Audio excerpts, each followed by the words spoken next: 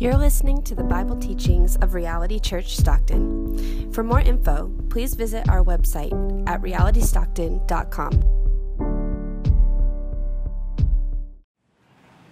Our text today is from Ecclesiastes 11, beginning in verse 1. Cast your bread upon the waters, for you will find it after many days. Give a portion to 7 or even to 8, for you know not what disaster may happen on earth. If the clouds are full of rain, they empty themselves on the earth. And if a tree falls to the south or to the north, in the place where the tree falls, there it will lie. He who observes the wind will not sow, and he who regards the clouds will not reap. As you do not know the way the Spirit comes to the bones in the womb of a woman with a child, so you do not know the work of God who makes everything. In the morning sow your seed, and at evening withhold not your hand, for you do not know which will prosper, this or that, or whether both alike will be good.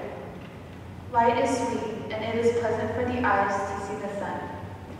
So if a person lives many years, let him rejoice in them all. But let him remember that the days of darkness will be many.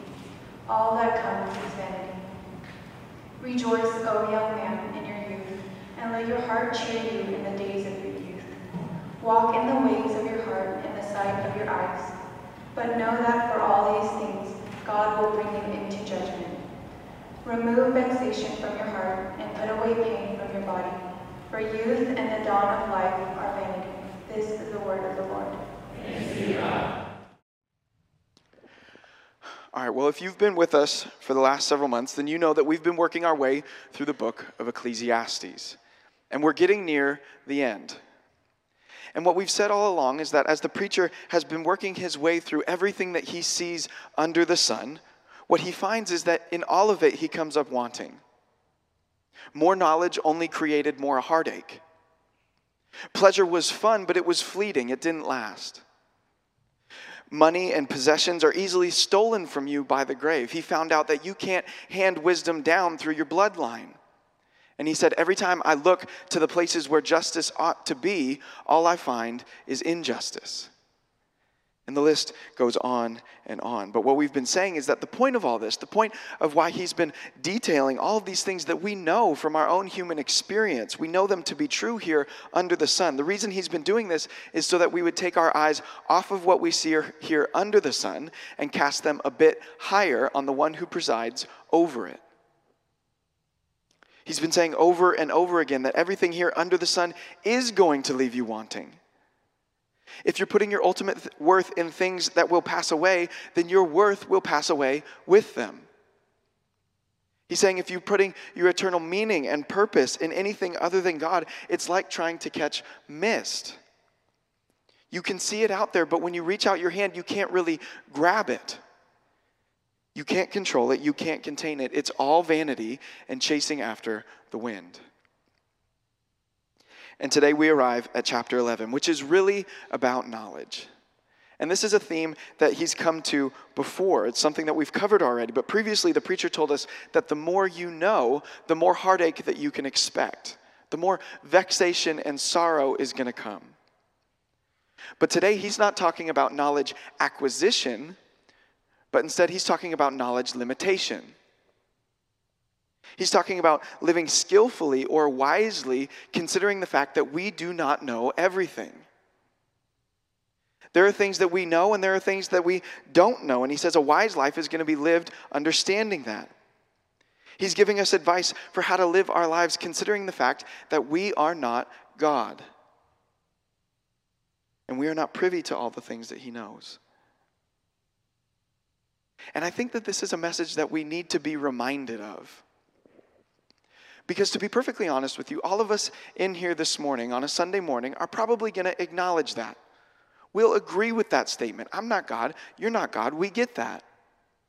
We do that on Sunday morning, but then we go out and live our lives Monday through Saturday as if that statement is not true. But today, what our passage is looking for, it's trying to tell us, is that true joy is found in the knowledge of our limitation. Because we don't think it's wise to live in limitation. We don't think it's wise to live in a way that God is saying is best for us. And this is the main point this morning.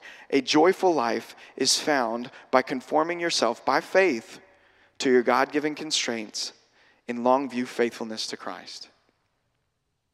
A joyful life is found by conforming yourself by faith to your God-given constraints in long view faithfulness to Christ. God alone is creator, and we are his creatures. And the preacher is telling us is that if we live our lives that way, if we live our lives in light of that fact, then your life will be filled with faithfulness and joy. In our text today, it continues the proverbial meditations that we saw last week. In chapter 10, the preacher seemed to be distinctly acknowledging and observing the brokenness of creation. In all these quick proverbs, he seemed to be detailing the disorder of this world here under the sun. What he spent the entire book telling us, he spent a chapter using Proverbs to tell us again.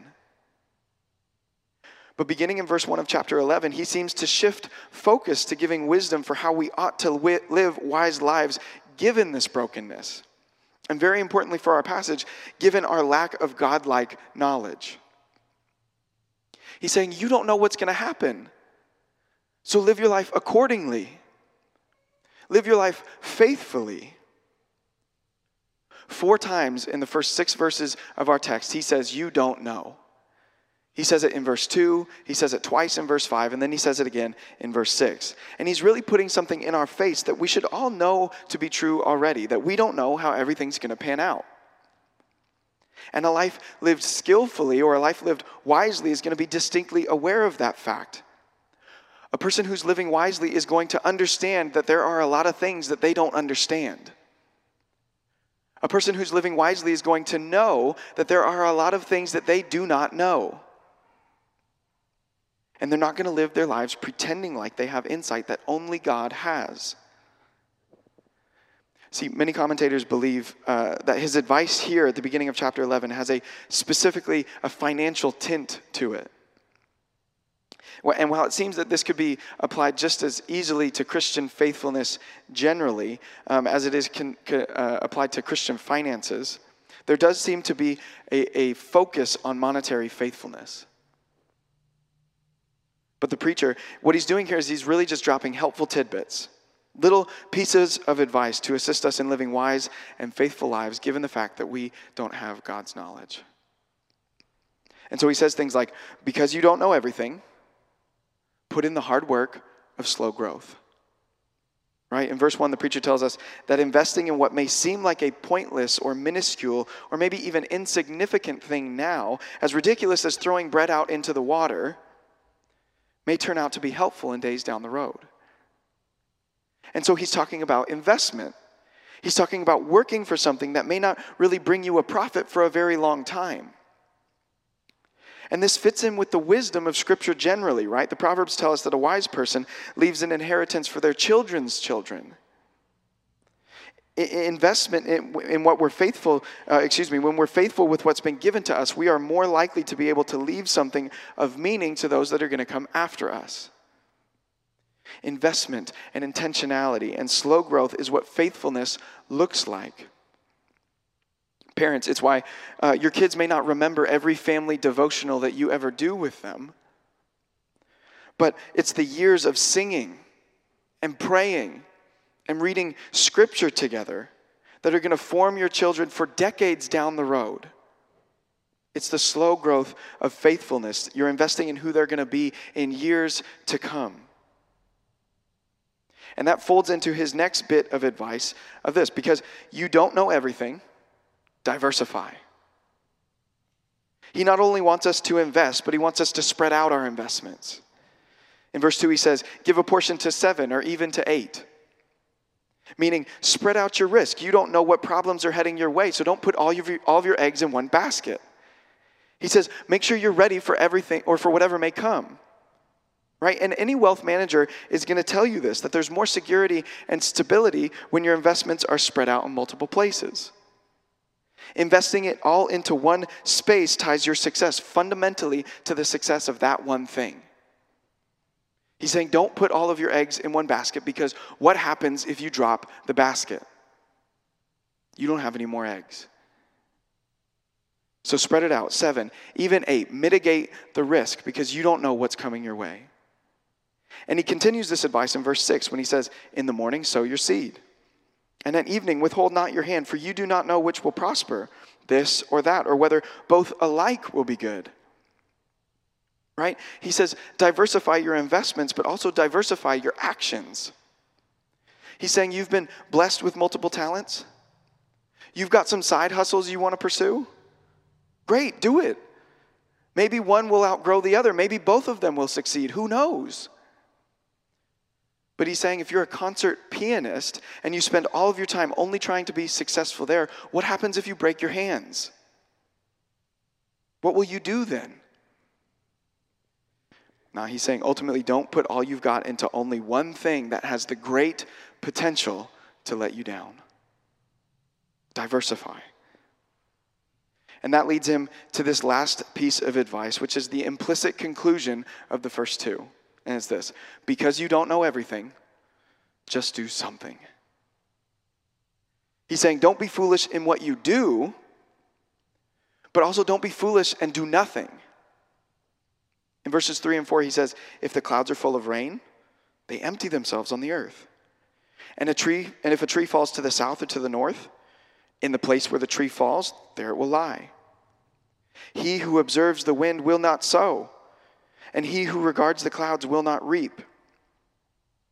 In verse 3, he's saying there are some basic ways that things work. When clouds are full, it rains. When a tree falls, that's where it is.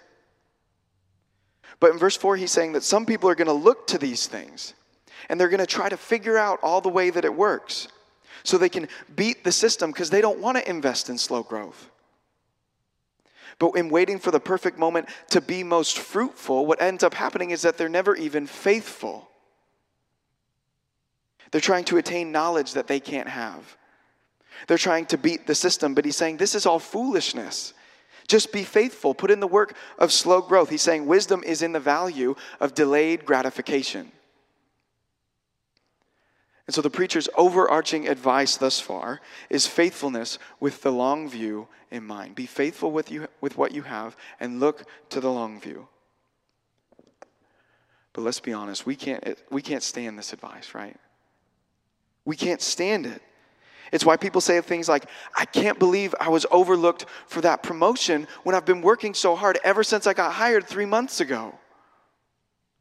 How on earth could I not get the promotion? We shudder to think that some things take years, even decades, before we're going to see the payoff. And see, it's because our culture is one of instant gratification.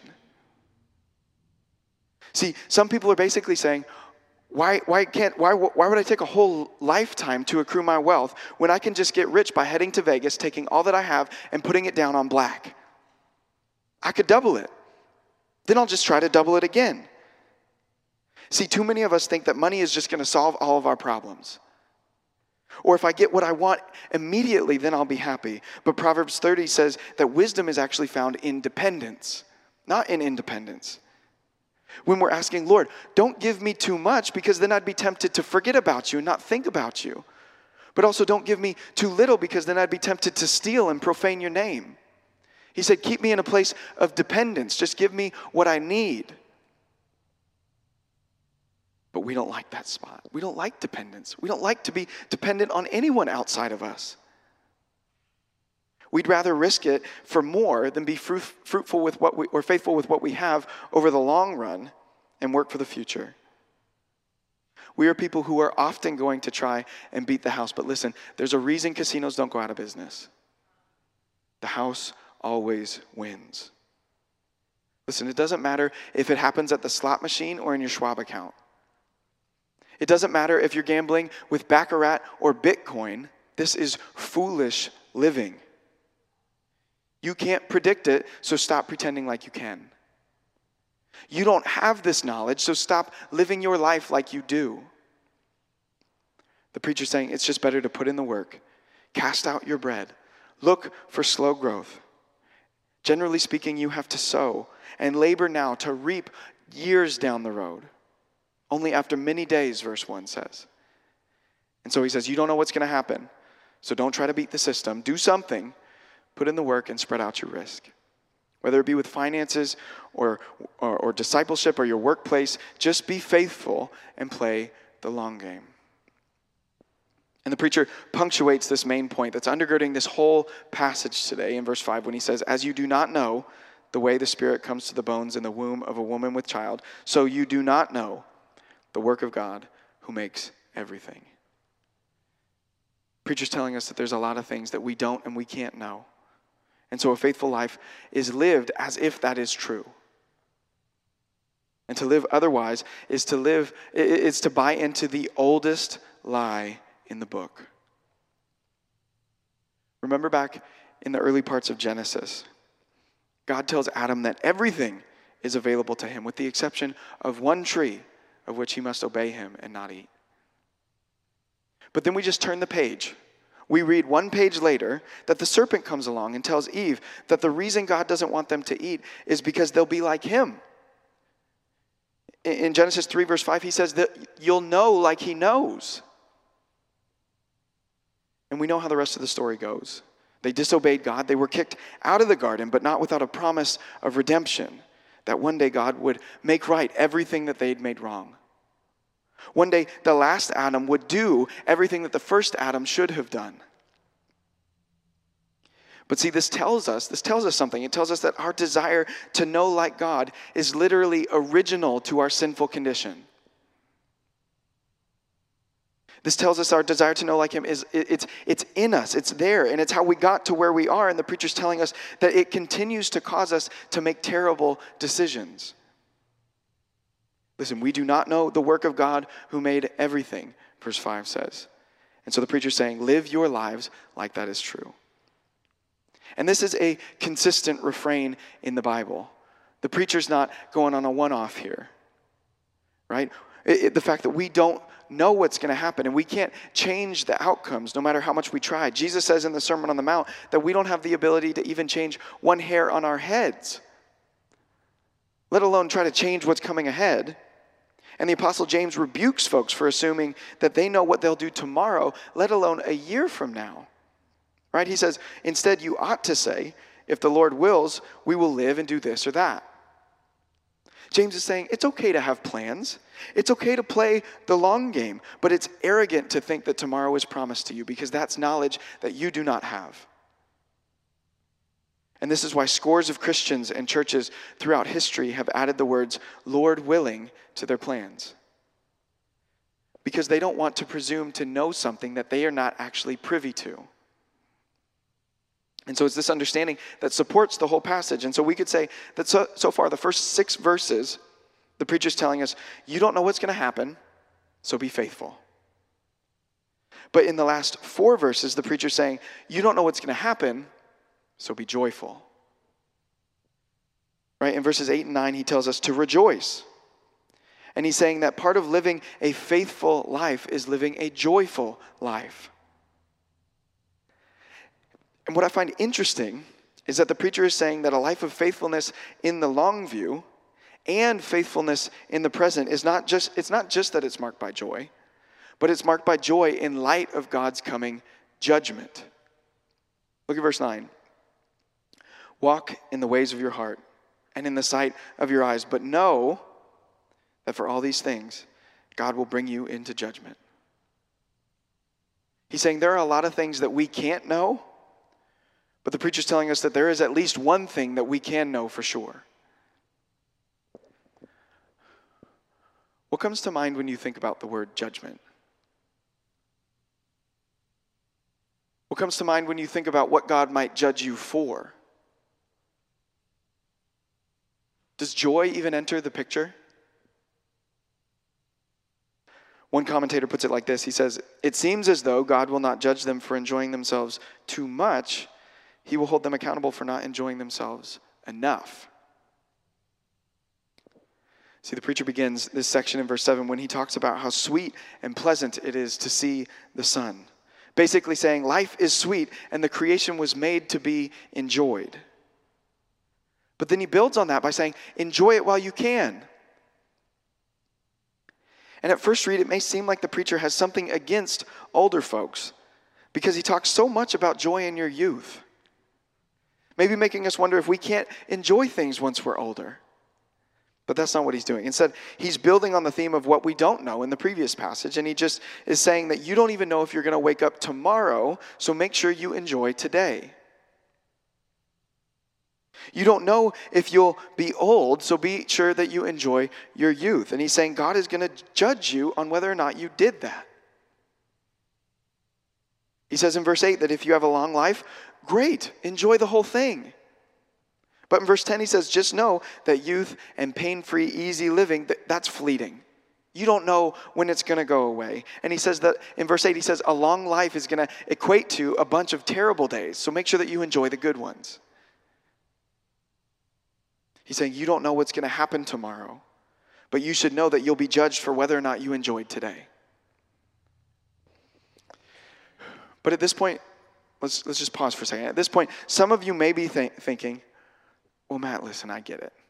I get it. Okay, that's what the text says. I get it. But the problem is what I see here is a contradiction. See, you just said that the preacher wants me to live a life of moderation and faithfulness with the long view in mind. And now you're saying that the preacher wants me to live a life of joy here and now. I can't do both of those things at the same time. But friend, listen, that is not a contradiction. God's commands are never in conflict. A joyless Christian is a contradiction. One pastor in DC puts it like this. I've shared this before, but he says, the Christian life is suffering and then glory. It's not suffering and then joy. Joy is found all along the way. See, listen, a meticulously religious person who has absolutely no joy but obeys every command that's put in front of them and calls themselves a Christian, that is a contradiction. Or maybe someone who does everything that they want. They just don't withhold anything from themselves. They have absolutely no regard for God's will. But they call themselves a Christian. That is a contradiction. A person living faithfully in God's will for the long term with an otherworldly joy in the present, that is not a contradiction. That's a Christian. See, culturally, we believe that we find joy in freedom. And generally speaking, we define freedom as the absence of constraints.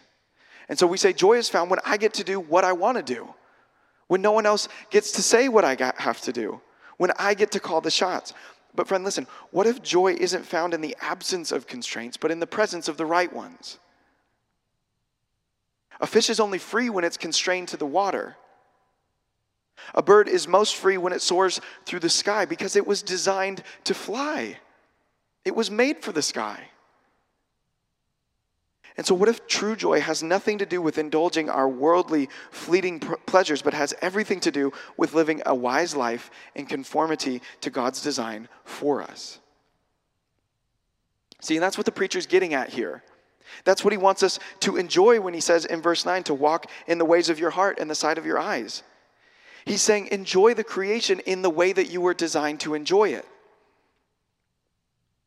But if we've learned anything from the book of Ecclesiastes, if we've learned anything from the preacher thus far, it's that joy and purpose and meaning, these are all vanity if we're only assigning them to things here under the sun.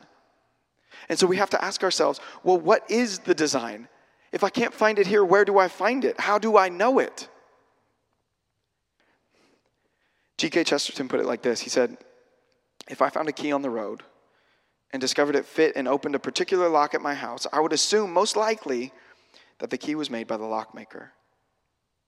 And if I find a set of teachings and a person in Jesus Christ who so obviously fits the locks of so many human souls in so many times and so many places, it is more likely that those teachings were designed by the heart maker. See, what may feel like a contradiction to your ears is what you know that you want with your heart. Faithfulness with what's been given to you, and joy all the days of your life. And friend, this is available to us through Christ, through faith in Christ, faith in his finished work, looking not under the sun, but beyond it where he is. Listen, I know you don't want to keep up with the anxious toil of trying to always double it, trying to predict what's coming down the road. I know you don't want that. I know that you want a life of faithfulness and joy because it's what you were designed for. Listen, remember back in the garden, Adam and Eve had no problems until they threw off the constraints of obedience to God. They were dwelling in a literal paradise that God created for them to enjoy. And they were living within the bliss of an unbroken relationship with their Creator. But they broke that relationship by their unwillingness to abide by the life-giving boundaries provided to them. They were fish that wanted to be on dry land. They were birds that were unwilling to take to the sky. But where the first Adam failed his test about a particular tree, the last Adam came in and said, "Pin me to it." See, in Jesus' high priestly prayer in John 17, he says, "Father, I glorified you on earth, having accomplished all that you gave me to do." Jesus, God come in the flesh, God from very God, he humbled himself, he constrained himself to our humanity and did only what the Father gave him to do. He stayed perfectly within the life-giving constraints of God's will. And what does the author of Hebrews say? But he says that Jesus, the founder and perfecter of our faith, for the joy that was set before him, endured the cross. His life was lived within the constraints of God's will, yet he, a homeless, unmarried man who was persecuted, reviled, and crucified, he lived a life of perfect faithfulness and joy. And it's this gospel, this hope, this teaching that Jesus says he told us so that his joy may be in us and our joy may be full. The gospel is all about joy. The Christian life constrains us, yes, but constrains us to the life-giving constraints of the gospel, not the life-taking constraints of the gospel. The boundaries of God's will are where perfect joy is found. And this is why Paul can say to the Thessalonians, "Rejoice always." It's why he can tell the Corinthians that God doesn't just delight in your financial giving, but he delights in a cheerful giver. He says, I don't want you to just sacrifice. I want you to do it because I know you'll find joy in it. It's why the apostles Peter and John can be faithfully preaching the gospel, beaten for it. And then in Acts 5, it details to us that they went out singing, rejoicing that they were able to suffer for the name of Christ. It's why Silas and the apostle Paul can be arrested, beaten, and thrown in prison for proclaiming the gospel. But folks overheard them singing songs in Acts 16. They're chained to the bottom of a prison and they're singing hymns. What joy is this? It's why James can tell the church in the dispersion to count their trials as joy because it's producing steadfastness in them. And it's why you and I can live lives of great faithfulness and joy now as well. We have access to this life by faith in the finished work of Jesus Christ, who succeeded where we failed. He was crucified for our sin debt, and he rose on the third day so that we would know he did it. And it's faith in this good news that enables us to live lives of joy-filled, long-view faithfulness to the glory and praise of God. Amen? Amen. Let's pray.